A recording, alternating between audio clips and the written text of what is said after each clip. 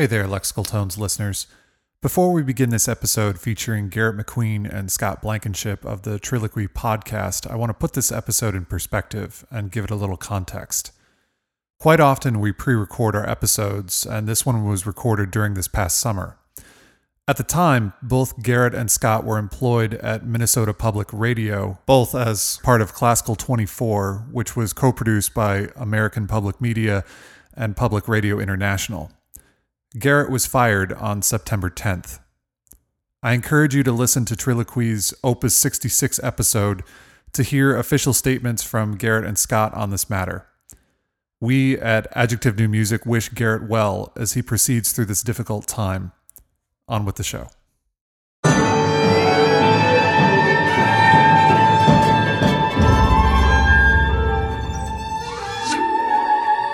You are listening to Adjective New Music's podcast, Lexical Tones.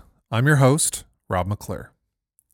Sharp, blended, trill. A proud native of Memphis, Tennessee, Garrett McQueen has performed in venues across the country, including Los Angeles' Disney Hall, Detroit's Max M. Fisher Music Center, and New York's Carnegie Hall. As a media personality, Garrett is dedicated to the diversification of classical music and the advancement of black musicians in the field. Scott Blankenship grew up in Omaha, Nebraska, in a pretty benign and stereotypical Midwest middle-class existence. Over the course of almost 15 years, Scott held many different managerial and on-air roles in public radio. Together, Garrett and Scott host the podcast Triloquy, true and real conversations that challenge the status quo of classical music. So great to have both of you on. I mean, let's just start from the beginning. You know, how did Triloquy start? How did you guys get together and have this idea to make this? It was first a radio show, right? And then a podcast. Well, so Scott and I both work for a service called Classical 24, C24, and we have shifts on the radio that come after one another. So, you know, Scott was also a big part of my onboarding because the overnight show that I host is the one that he hosted previously. So, you know, so just my coming to Minnesota and working for American Public Media, Scott and I got a lot of FaceTime. So, you know, from there, just hanging out. And, you know, I had the idea of trying to do a podcast because I was listening to so many podcasts, you know, in my day-to-day. And a lot of the energy, a lot of the conversations that were happening in these podcasts, I didn't hear happening in any classical media. So understanding Scott's, you know, desire to kind of find the next thing and to freshen up radio and content creation, we decided to work on this thing together. And yeah, it's called Triloquy. Well, it started largely, I wanted to just sort of help get the project going. And the idea was that I would just quote unquote produce, meaning he would record things and I put them together in Pro Tools, bounce it out. And I started ending up in interviews somehow. And now here we are. So it's evolved from this idea. I thought I'm going to be the guy holding the door, so to speak. And, you know, if you stand there holding the door too long, then that's all you're going to end up doing. So I jumped in and ended up being a co-host. You're not in every interview, to be fair. No, that's true. That's true.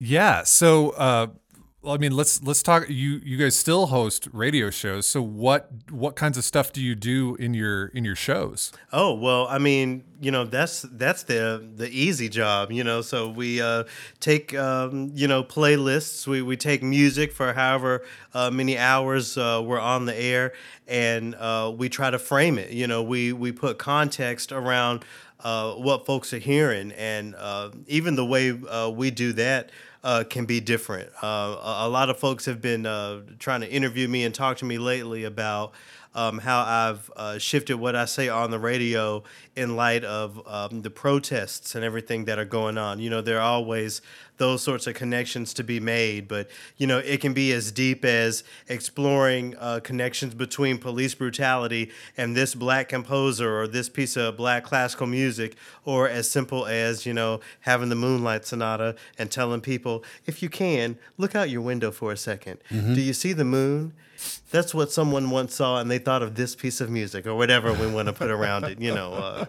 It's different from host to host, but that's how I see it. Just creating context around what people are hearing, like an aesthetic. You want to make people feel it. If you tell somebody in 1785 when their eyes are going to glaze over, and but if you start talking about human feelings, what was going on in the world when this was being recorded, what was going on in the composer's life, that might impact it, that might, maybe you could hear pain or joy or ease, Or just making it personal, so when I'm on the radio later on this week, maybe I would say something like, on Monday, when Scott and I recorded our podcast, we were sitting around drinking this really awesome Belgian beer. You know who else really liked drinking beer or whatever? Just making it real for the people, making these people's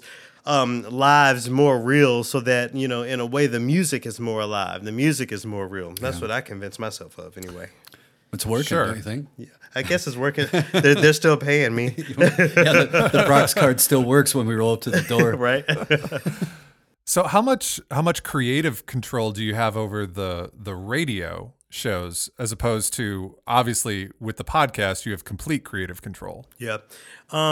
We work with music programmers who put things on our playlist based on, I have conversations with the programmers all the time about, the conversations I want to have with people, the way I want to frame it. Even so, I'll find myself shifting things at the last minute, and that's something that has proven to be successful and engaging and impacting for the audience. So while it's not 100% autonomy, I think there's been a shift in the way we all sort of approach our on-air jobs, the opportunities we have, the responsibility we have. And all of us have our own distinct styles that, certain pieces will be better suited to one host than another, And when I'm on in the evenings, there's a lot of longer, 25 plus minute pieces. And Garrett has an opportunity more frequently than I do because his background as a musician, he's got this deep well of pieces that he might plug in to illustrate the theme of the hour better. I tend to wait, I guess, would be I'm waiting on the music director to thread things in. It's more of a slower transition when I'm on the air. Whereas Garrett, when he makes a substitution in the moment, that's immediate impact. I'm more watching the gradual transition. He's relying on his voice, is what he's doing. See, I have to make up for it somehow. Hey, if it's what I've got. Sorry, I hit the mic. If it's what I've got, then I'm using it. There you are. There you go then. So for those listeners who hear this and want to jump over to your podcast, what are they going to hear? What are you covering? And particularly, how are you covering it? So, one of the big things that I brought to my job on the radio with American Public Media is the idea that the playlist needs to not only be more alive, but be more diverse, okay? So when it comes to Trilloquy, we're focusing on music and arts adjacent conversations that kind of explore things that you can't really explore on classical radio. So, for example, later on this evening, Scott and I are recording an opus of the podcast where we're going to talk about Louis Farrakhan as a violinist. A lot of people did not know. I did not know. I discovered this recently. So we have a couple interviews to share. Excuse me, and with the conversation of race being so heightened these days, it's a really great opportunity to explore some dialogue at the intersection of classical music, race, and that sort of trill, if you will, just aesthetic that we try to maintain as that classical music podcast that's going to talk about things that most of the others might not. Agreed. And the form of the podcast is really interesting to me. So, in this your second season, season 2, you guys put up on your website and have been practicing it that the form of the podcast follows 4 movements, like a symphonic form, or did you compare it to Sonata Allegro at one point? Yeah, sure. And I don't want to get too deep into the woods of music theory because I've been liberated from grad school. But basically, we decided to. So in season 1, what it started as was short conversations between me and Scott, and followed by the bulk of the opus being an interview, some conversation with someone from the outside, me and that person, sometimes all 3 of us, and then a short conclusion. Well, in season 2, we decided we wanted to try to be as creative and as sort of fresh as we could with this, brand new season and the many other transitions that the podcast went through. So I thought of doing a 4 movement structure would be fun. It would give Scott and I the opportunity to kind of talk about what's going on in the world more. Definitely to be more topical. Yeah. To tie in music with sort of things we're thinking about, things we're feeling, conversations that are happening, and then actually putting some use to that word triloquy, because we always thought of unapologetically real conversation stories, triloquies, and now we get to do that in a real way on every opus. I think the biggest bit of feedback I've gotten so far since the launch of season 2 is how the new structure really works. So we're going to continue to tweak things and polish things up as much as we can, and just let this thing evolve as it goes. When we were with American Public Media, the whole first season, we were working sometimes 2 or 3 weeks in advance.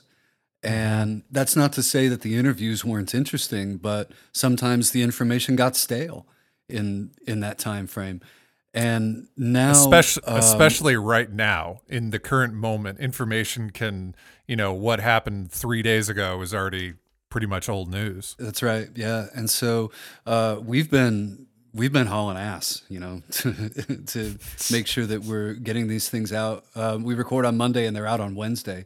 So yeah, Monday night into Tuesday morning, there's a whole lot of activity going on. And so it's much more topical. And even if, and it's not so much the idea that, 3 days old news doesn't work, but, if folks can count on us, every week, the next time we're here, we want to be able to talk about what has happened since we talked to folks last, especially if it's something big, Right. So I'll throw out another example. When we record later on this evening, we have to talk about the film composer Ennio Morricone, who passed away today. And, I feel like our listeners would expect us to talk about that, to at least bring it up, and we couldn't do that when we were working with American Public Media, for many reasons. It's not that it wasn't allowed, but working in advance was just the much safer thing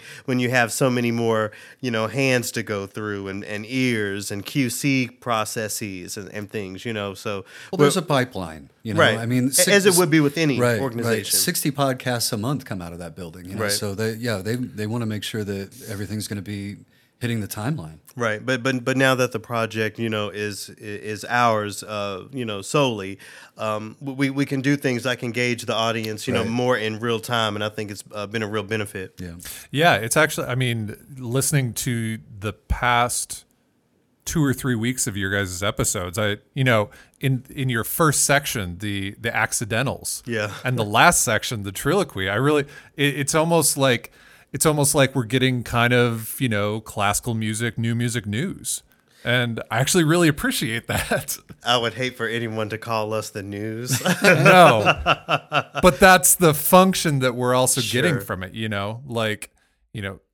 I was going to talk about this a little bit later, but, you guys are so kind of plugged in to what's happening. And for right now, the majority of that is all happening online. Yeah. And I was kind of wondering, your guys's, take on like how do you see social media? How do you see social media influencing or affecting the musical community? Good, bad, neutral, whatever. Like, what kind of trends are you seeing? Because it does seem like you guys are really plugged in to what's going on.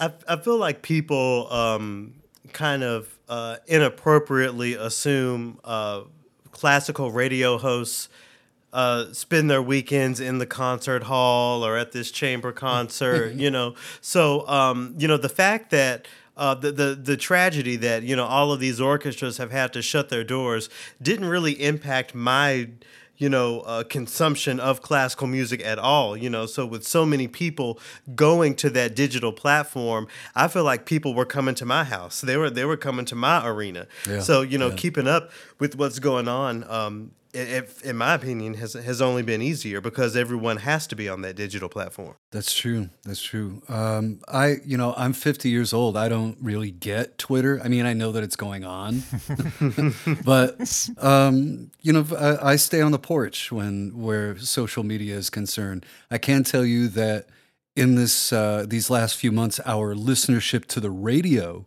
has gone way up. So that not only are people listening through a device, but just the terrestrial broadcast is also getting a bump. So old school. Hey, I benefit from the old school too. So hell, yeah, Right. cheers. Since you have the Triloquy platform to kind of engage with the stuff that's happening week by week, do you, in your own social media consumption or engagement, do you guys engage? Or do you just kind of I step do. back? You do? Okay. I engage.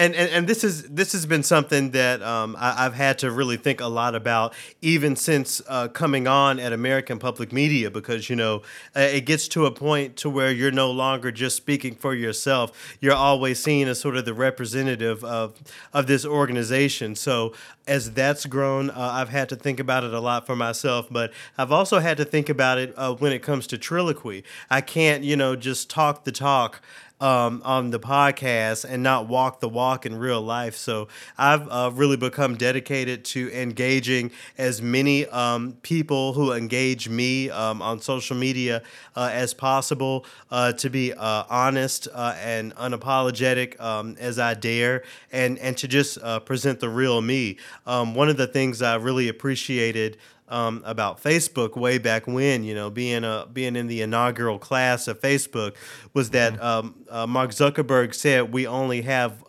one us, and even if that even if that sense of self is represented on different platforms, digital, real life, if you play a sport, if you're a musician, whatever, that's still you. So I've always tried to be really cognizant of that from the beginning. And I continue to be. Scott leaves all that dirty work to me, though. Well, I have to, because you know what's going on.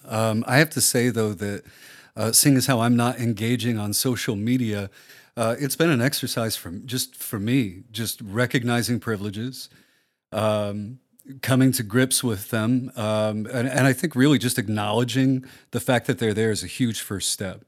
But through recording the podcast, I keep telling Garrett, just because you realize that you have a privilege in one spot doesn't mean everything else falls off. You're still going to find other areas, and it's still going to mess with you.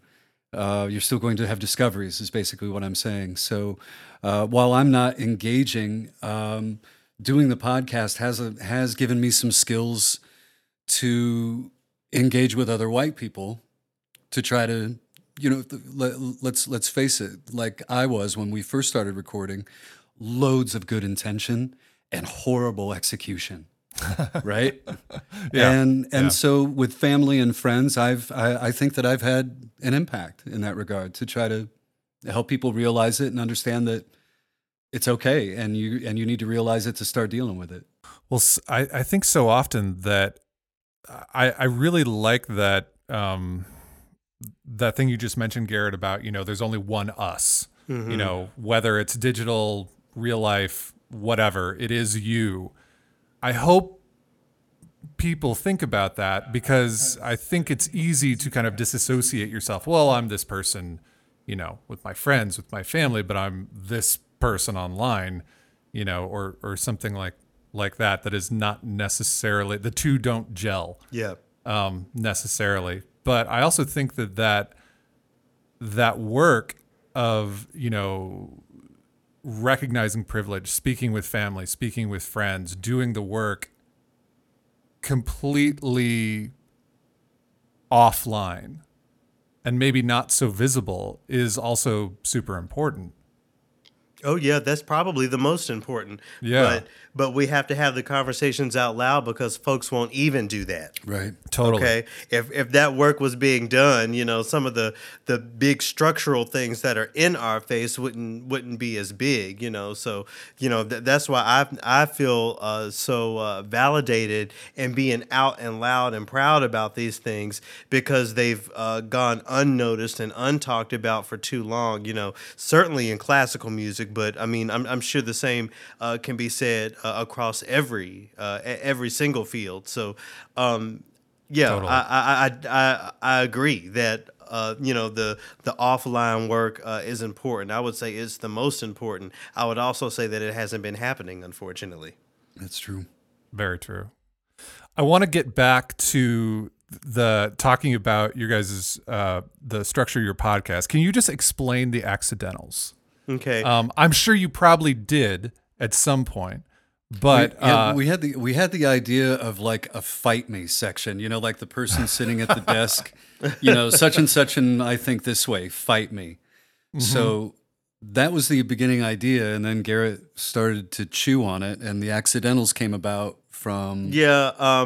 So, at the beginning of the podcast, I wanted to create this section where people could, kind of just know what's going on or what we're talking about. So trying to think as punny as I could in the whole classical music scheme, I thought of accidentals. So, in music, let's say you have a line or a melody, and according to the key signature, this is supposed to be a B flat, but there's an accidental there that says it's a natural, or there's an accidental that says something is a flat or a sharp. So I took that concept to as far as adding to something that's happened in our week. So I'll talk about how something fell flat with me, or how Scott had a sharp reaction to something. Right. When it comes to corrections from the previous opus or just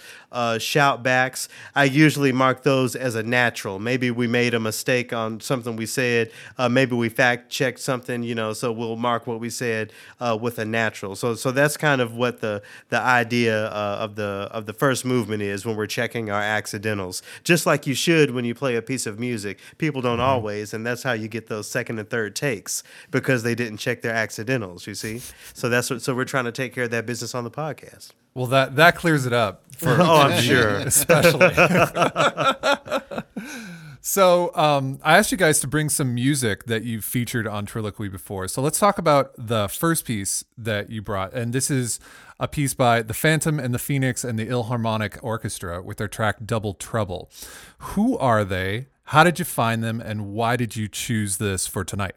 Yeah, so well before Triloquy, before even my career in radio and media, I saw somehow this tweet of someone trying to put together a hip hop orchestra, and I was like, oh, well, what is this? This sounds interesting. So I followed the link, did what I was supposed to do, and sent an audition. I got my bassoon and made a video of myself playing a couple R&B tunes. Fast forward, they asked me to play with them in their Carnegie Hall debut in New York. So I flew to New York City and performed with this Philharmonic Orchestra at Carnegie Hall, the third hip hop headliner Carnegie Hall has ever seen. So in part a historic performance.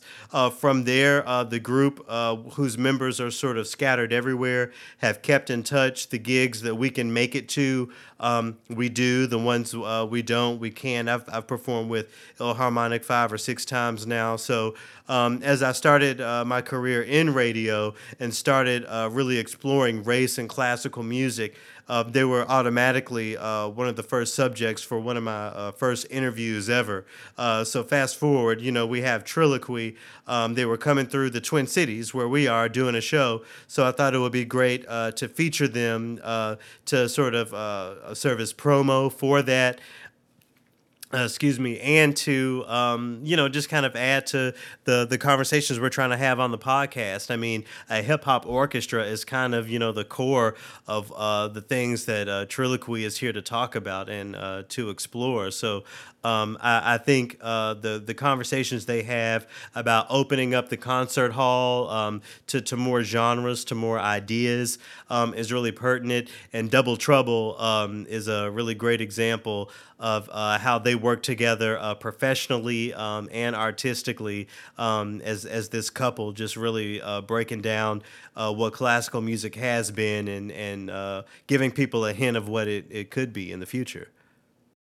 The song uses Rossini's Barber of Seville as the kind of the track behind them. Yeah. And their sound really, I listened to a couple of their other tracks when you sent me that one, and their sound really reminds me of kind of earlier hip hop when sampling was a bigger part of creating tracks as opposed to just straight up production of something new. Well, they would be really happy to hear you say that because a lot of what they do is inspired by those early days of hip hop, and those are conversations that we've had on the podcast with them. Hold on, so the early there was something else you said that sparked something that I was gonna say, but I don't know. I'm sorry. I'll say, yeah, here it is. Sorry, I lost it for a second, but it's back. But I think it's important to note that, the recordings are one thing, but what they're really dedicated to is having that orchestra. So you will never see them perform with a backing orchestral track. You will always see them performing with an orchestra because they really believe in that. So the production side of things is really great and something that Jeffrey has become really good at when it comes to recording and reproducing these tracks for people to learn who they are.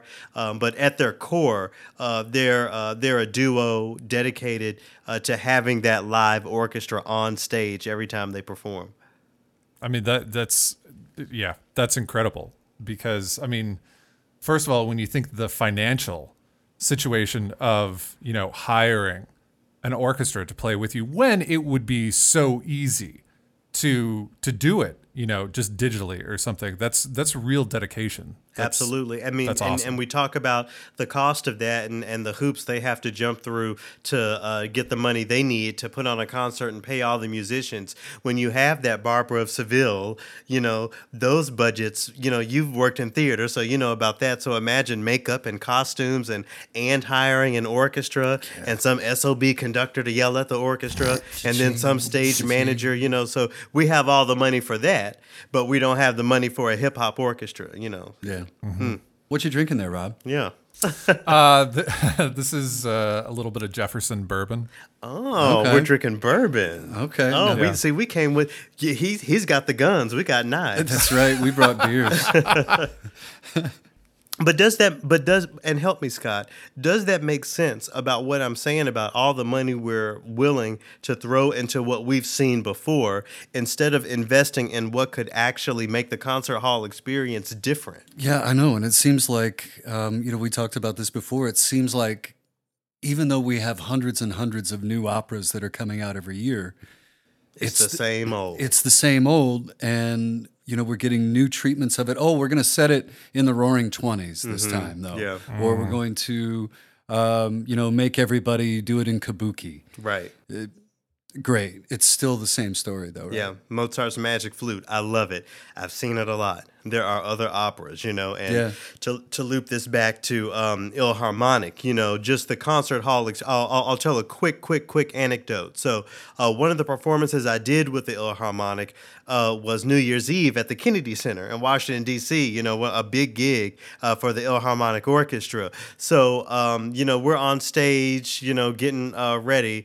And they open the doors, and walking into the hall is just the most random mix. You have folks in their hip hop gear, folks like young kids dressed today. You have folks dressed in the classic, looking like Sister Souljah with the big earrings, the women with the big, so going back to the classic hip hop. But then you have some of those white people, if I may say, who came dressed up in their concert best because they saw the word orchestra on the ticket. So come halftime, some of the people did not stay, okay? But some of them did. So you have this energy of, folks dressed like they're ready to go dance on a cardboard box outside next to folks in tuxes and gowns dancing and having a great time, and it's fun and everyone's chill. Doesn't that sound so much better than sitting quietly and watching The Barber of Seville? That's why I think groups like the Philharmonic are so important, and why there's stories that are integral to what Triloquy is, and really the reason why I wanted to bring them to you, just as an example of, not only an example of what stories we tell, but, what the reality could be, and the reality we try to speak into existence on Triloquy. Yeah, I mean, when you were saying like people are coming in the hip hop gear and the traditional symphony garb or whatever, Yeah. I mean, the only thing that came to my mind was they're all right. Exactly. I mean, they're all right. And wouldn't that be beautiful if that was the concert hall, that it didn't have that stuck upness, I guess. I mean, there are other words for it, but bougie. Yeah, bougie. That's a good one. One of the other tracks I listened to from the Phoenix and the Philharmonic was B-Boy Meets Beethoven, and that was the name of your podcast. That was the title of that particular episode of the podcast, Right, and also the name of Jeffrey's first album as well. Okay, yeah.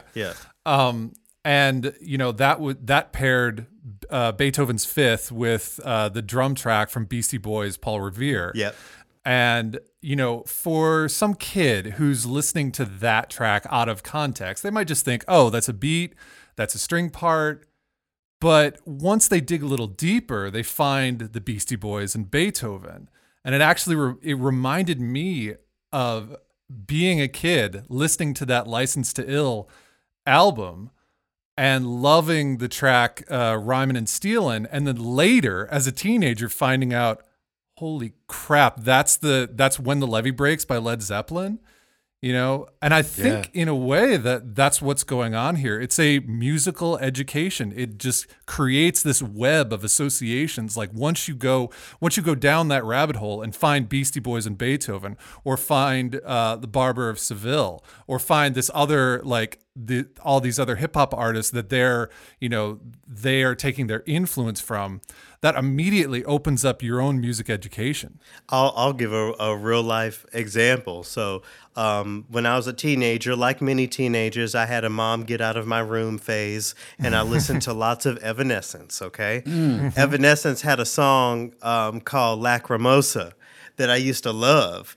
And years later, I learned to play bassoon. I get a gig, and we're playing Mozart's Requiem, and we get to the Lacrimosa movement, and it's the same thing. And I'm not only experiencing this on the radio, I'm in an orchestra playing this, and I'm like, oh my gosh, I'm thinking about Evanescence, So my connection to that was more genuine, and I actually love telling that story to kids or even to the audience if I'm presenting it on the radio. So, I think all of this meshing, all of the sampling, all of the borrowing benefits all genres. And we can be nerds about how Mozart and Bach and all, we can talk about how many times Bach borrowed his own arioso. But, borrowed his own Let's stuff, talk about that for a minute. You go to his oboe, any concerto, the middle movement is going to be that same melody. Period. Okay. So let's not even go there. So, it is what it is. Yeah.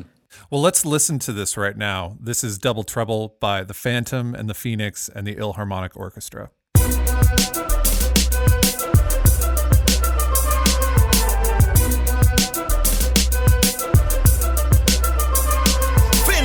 Magnificent, most vicious, are written shit ripping and turn your dream into an isolated incident. Killer with no remorse, and you'll be fortunate to witness it. Teach a course to get you endorsed for poison and penmanship. Listen, my style's unlimited. Bad mamma jammer, club card carrying membership. Any scene, I'm stealing it. Part feminist, militant, part heroin villainous. We need a TV show so you can know how real it is. The truth is, you feeling it's on the face, you conspicuous to deny it's ridiculous. Admit that it's so.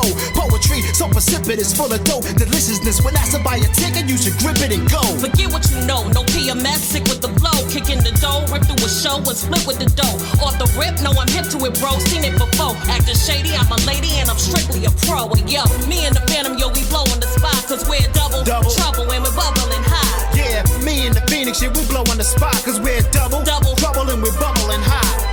Cease and desist, so you'll see to exist. I'm too patient with the most lethal, it's either a shit. If the police try to get me to flip, yo, I'll be pleading the fifth. Keep it legit, I'm a beast with the spit. Nobody's laughing at your jokes, I'm trashing what you wrote. Matter of fact, leave you gasping as I have you in the yoke. Psychopathic, I'll be clapping as I'm slashing through your throat. Straight massacre your whole brand ambassador dope. You know my pedigree, flow on point and carry a melody. Rocking the mic steadily, what the hell is you telling me? Don't ever let me think that you gelling me. Better let it be heavily set. Disrespecting Phoenix is a felony. Insane flower, chain hang lower, your game's over, remain sober. Give rappers a hangover, membrane blower. Better rapper than this, don't near know. Hit you with the flamethrower, escaping the Range Rover. And yo, me and Phoenix, yeah, we blowing the spot, cause we're double trouble and we're bubbling high. Hey yo, me and the Phantom, yo, we blowing the spot, cause we're double trouble and we're bubbling high. Yeah.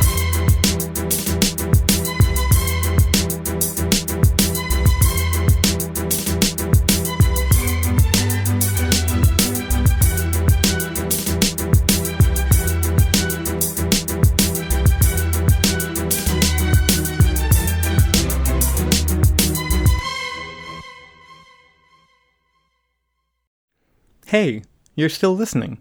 Thank you. Do you want to stay connected with all of the happenings at Adjective New Music?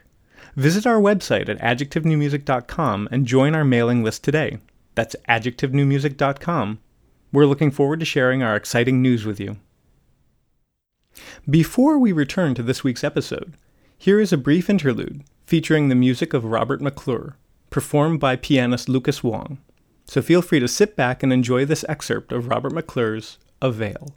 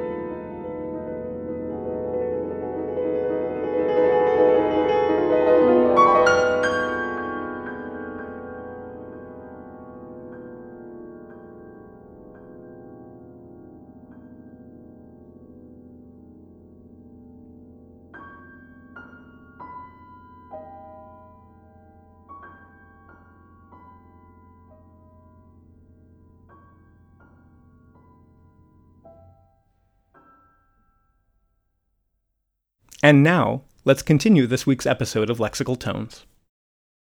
I wanted to, before we move on to the next piece, I wanted to kind of talk about, your job as curators of the podcast, and you were kind of talking about with the last piece, kind of what you're looking for. But do you kind of have an answer for that? What qualities do you look for in what you curate for Triloquy? Well, along with, telling stories that I feel like people would benefit from hearing, on the philosophical side of things, on the let's change the world side of things. I'm also just trying to entertain at the same time and to keep people caught up. So, when I listen to the podcasts that I listen to in and every week, I want to hear, about whatever drama or whatever news that I may not have made it to. I want to hear their take on what everyone is talking about. And I've really worked hard to try to make Triloquy that. So when it comes to that side of production, the curation of the music or the conversation, I'm just trying to touch as many bases as I can between making sure people feel like they're in the loop with what's going on, in the loop with what's going on in our lives, and in the loop of some of the conversations that are happening in terms of what that core philosophy is, just breaking down the status quo of classical music, so-called classical music. My hope was that because when Garrett would come in to relieve me, he would share stories about struggles of being a professional musician and the things that he had to go through. The professional musicians we air on the radio, Sure, yeah. They're not these hypothetical things, but real life. Right. And, the people who are not principal chairs, that are, probably working another gig on the side to make ends meet. And I think that there is a tendency on, let's just be honest, I think there's a tendency for a lot of white people to make assumptions about the people who are making this music, just as they make assumptions about the music. So what really attracted me to the podcast, to the whole philosophy behind the brand, I guess, is white people need to be hearing this.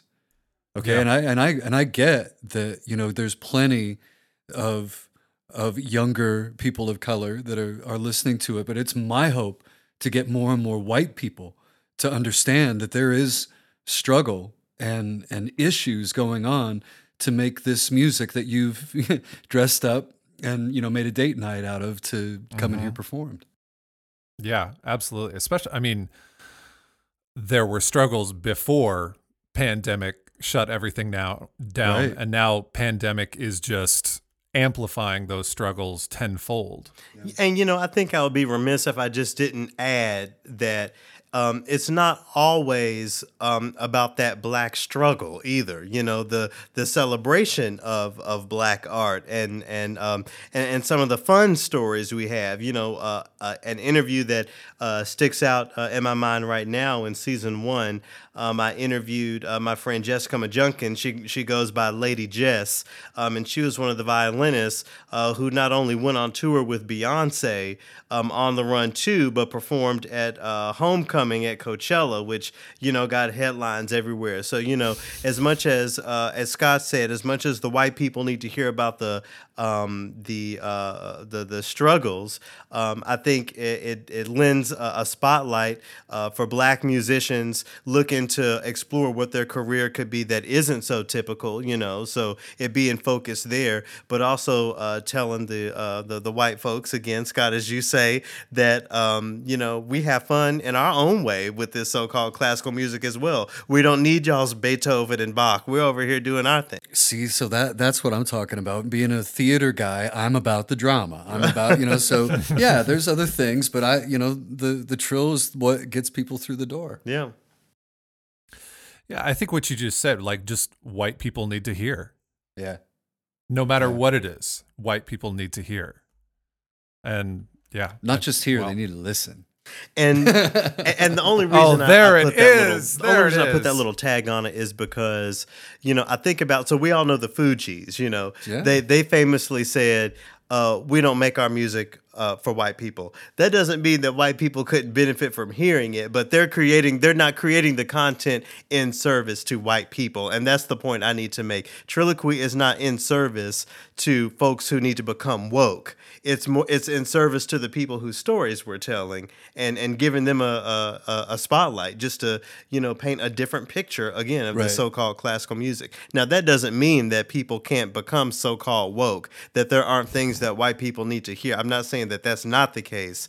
I just want to make sure that your listeners understand that, this podcast is not in service to the idea of awakening people, bringing them to enlightenment, as much as it's about, making sure that our stories are also in the ether. Well, let's talk about the second piece that you brought tonight. And this is a work by Nirmala Rajeshekar and Thanjavur. God damn it! I thought I was going to get through that clean. Well, okay. Well, let's address this moment. Over time, we have learned how to say Tchaikovsky, Rachmaninoff, Gennady Rojdestvinsky, all of these European names, and the same bit of equity has never been put on names and ways of saying things from other parts of the world. So, and I think that's another important part of Triloquy is just normalizing that level of it. Not to put you on the spot or anything, because it took me a few times to get Bhupati's name as well. Yeah, we struggled, and they were very gracious with both of us. And I think that's a part of the learning and the growing, is becoming comfortable with those moments where you can actually learn, where you need to, uncomfortably bend yourself in a way to, become a little bit more equitable. Just levels to this thing, man. Yeah. Wow. Yeah. I even wrote it out for myself. I practiced it, and I still didn't nail it on the take. But you get the point that I yeah. made Oh, there. totally. Yeah. Anyway, the So Nirmala is a player of Saraswati Veena, which is an instrument in the lute family, and Thanjavur Muruga Bhupati. Is it Pathi or Pati? Bhupati. Yeah, we do. Bhupati. He went by Bhupati. I think that's easier. Okay. All right. And he is a player of the Maradingam. Thank you. Which is a two-headed drum that has some similarities to the tabla in its sonic qualities, but it's not played the same way. It's just also a single gets that drum. ka-dum. Yes, yeah. It has the ability to slide through notes and everything. And the Saraswati Veena, that, oh man, it kind of has similar aspects to a sitar, but it's way deeper, and you play it differently. And you can articulate the strings in two different directions because the fretboard is scalloped. Mm-hmm. So she can press down to get one sort of articulation, but also up and down along the fret to get it's just a whole different palette of sound that you can get bending the strings. Her left hand is so calloused. It's just her hand is an amazing instrument. And you mentioned the sitar. One of the things that I learned from having Nirmala in the studio was that those instruments very much represent a South Indian tradition, while instruments that we know to be Indian, like the sitar, come from the North. So just the different levels of nuance there is with this music and these sounds that we don't spend as much time with as we should. I think that it was really important for her to lay that distinction out, to let people know that there's far more to Indian classical music or their traditional music than just what has made it onto recordings over here stateside. Yeah, we've actually had a couple composers who have engaged with Carnatic music before. Marina Esmail, Anna Srinivasan or Asha Srinivasan before. So it's really interesting that, just like there is no one particular American music, there is no one Indian music, there is no one Chinese music or anything. Right. And again, the significance of not only getting to hear Nirmala and Bhupati play, but getting to hear them talk about their experiences and just putting context around it, just lays out the issue in classical music, that we did spend the time learning the difference between Ravel from France and Rodrigo from Spain and Hardy from Ireland and Tchaikovsky from Russia. I could go on, Dvorak from Bohemia, but when we think of Indian classical music, we're thinking of one thing, amongst, a billion people, literally, right? The subcontinent of Africa, Right. The thing about both of them as players is that to hear them play is an experience alone, because the dress is part of it. Before we started to record, both of them took some time to themselves to just get in a headspace to play. And it was improv. While the spirit has been played many, many times. The ragas. The ragas have been played, yeah, but it was completely unique to that moment, which is really what I love, because you'll never hear it that same way again. So we experienced a moment in time, and she was such a wonderful. I don't think I've met anybody who was just genuinely as happy at peace as Nirmala is, and that comes through in the way that she treats you. You feel like you're being swaddled, like you're just being cared for when you're in her presence. And then she starts playing the music, and all you can do is float along. You're just floating, riding that wave with them. And the thing that really resonated with me with the interview was the fact that she talked about the notes in between, and she makes this analogy of a train ride. And, there might be a lot of people, and maybe it's raining at one point, and that sounds away.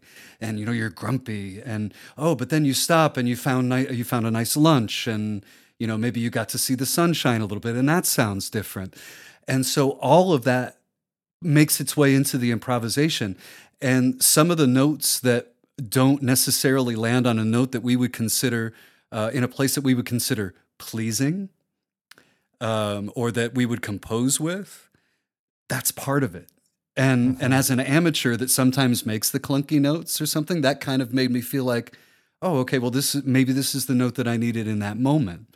So their performance and their interview both intertwined for me as just a way to acknowledge this exact moment in time, and the notes that come out are the ones that you need. And I don't know if you remember, you talk about that moment in time. I remember she started with one drone and goes, it's a little cloudy outside. We should, so Right. It really was a performance that was particular to that moment that we were lucky enough to get on tape. His drone was on an app, by the way, too. Which is awesome. Technology meeting music, an ancient music, a music way older than Bach and all those folks, Yeah, and we don't have the recording of her vocalizing, but she also did some vocal improvisation that I think there's an example of that in the interview, actually. there is in the interview, but not in the recorded version we have on YouTube. But she is a musician beyond compare. Just a wonderful person, both her and Bhupati.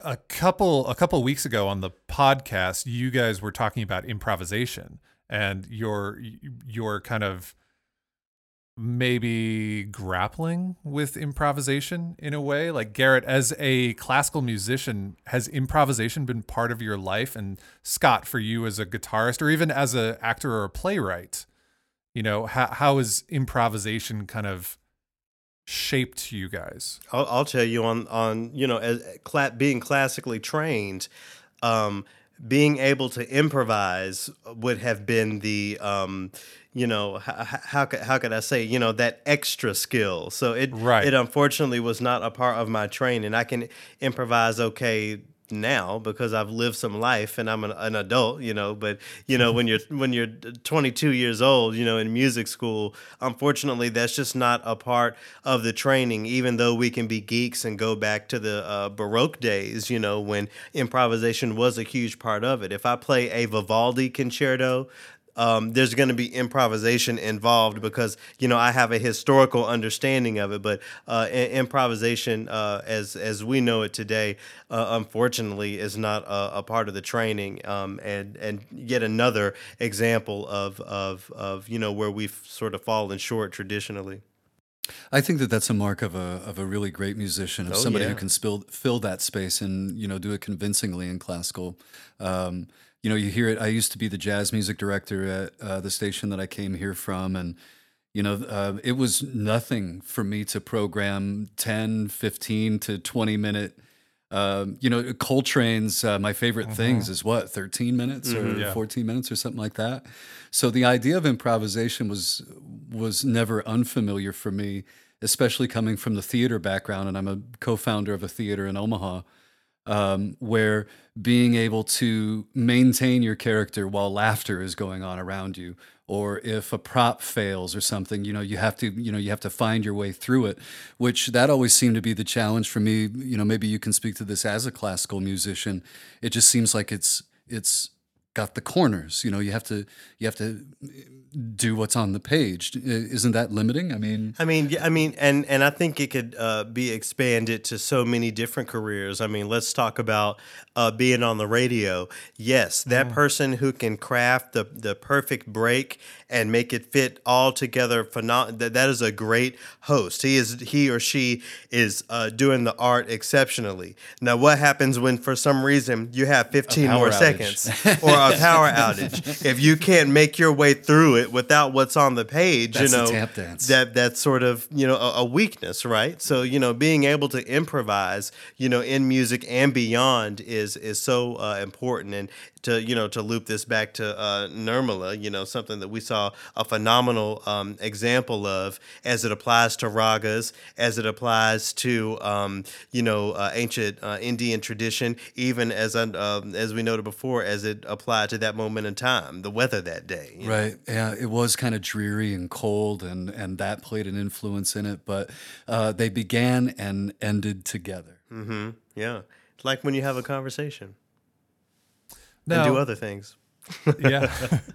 This for piece the most that part. Sorry, go on. This piece that we're going to hear, is this a traditional piece, or is this something composed by the two of them?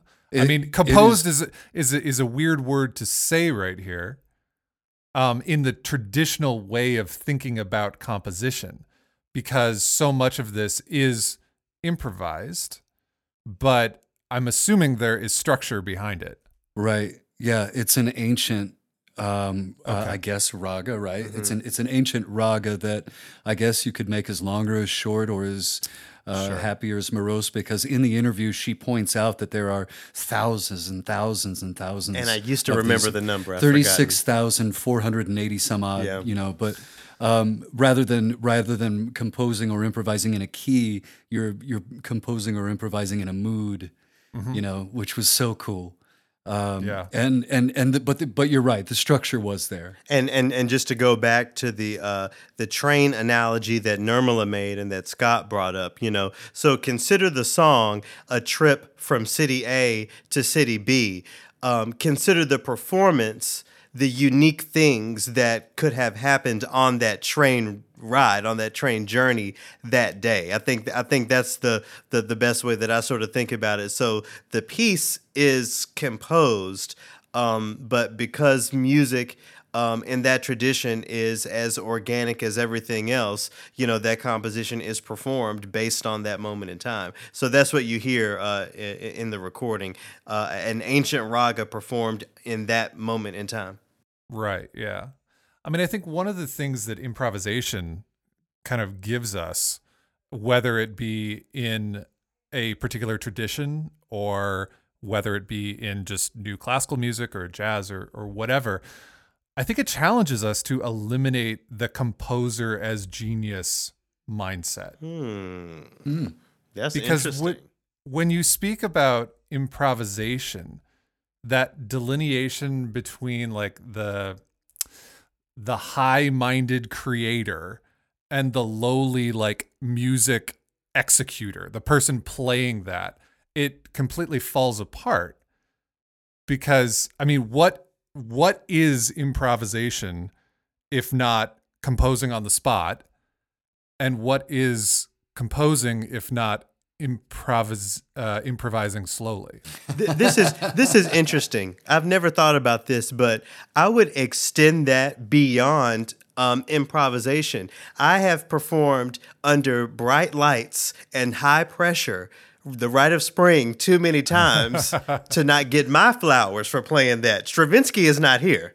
Right. Garrett is here, so I think the point you're making should also ring true for what is composed, and not to take anything away from the composer, but the art of composition is as important as the art of performance, whether that is improvisation or exactly what's on the page. Right. That's my hot take anyway. I totally think you're correct. I think that improvisation is just the one thing that like you can point to as a very clear example of like this is where it all breaks, Absolutely. So like let's just eliminate that composer genius mindset altogether because it really doesn't exist. And then, of course, I mean, and even then, you will probably have your music person to say, well, such and such actually wrote out the changes. So really, you're still playing his thing, So I think the tennis ball is always going to go back and forth. Yeah, totally. But I agree with you. I think that's a very interesting and provocative way to think about it. Eliminating this composer genius sort of status. But as I said before, we can eliminate it with what's not eliminated, but just pair it with what is purely composed as well. I mean, think about some of these concertos, for goodness sake. Think about these incredible violin and piano concertos that people spend their lives trying to figure out and work on and perfecting. That is as great as the composition itself, if you ask me, the performance of it. Yeah, absolutely. And I mean, it's interesting because, music and dance, I suppose, film, theater too. I think we view all of these art forms in the way that we view visual art. Like the creator is the creator and they're the one to be celebrated. But almost every other art form relies on collaboration. Yeah, because I guess sometimes we'll leave the movie and say, oh, wow, Tarantino is such a genius. But, it seems like more often than not, we're like, oh, my God, Harrison Ford was X, Y, and Z. Or, ooh, did you see Denzel Washington? Or, so those are like artist-centered, performances, while, sometimes it's not that way. I have to say, though, that it is pretty cool to write something and then hear somebody else talk about the actors and the way that they interacted and what was cool about it. Because I've written some plays and it's cool to be a fly on the wall and hear them talk about the performers and how they hate this one and, this one here is I really like this character. And I'm sitting over there just beaming to get that sort of reaction out of somebody. Probably not unlike, if you're able to move somebody with your bassoon solo. And then you go over there with your black turtleneck on and your scarf, and you're like, oh, actually. Drinking vermouth. Yeah. Well, on that note, let's... we got to go and get some vermouth. Yeah. Let's listen to this piece. So the piece that you guys recorded and featured on your podcast is Ananda Nada Madhuvar, which means the joyful dance of Shiva. This is being performed by Nirmala Rajeshekar and Bhupati.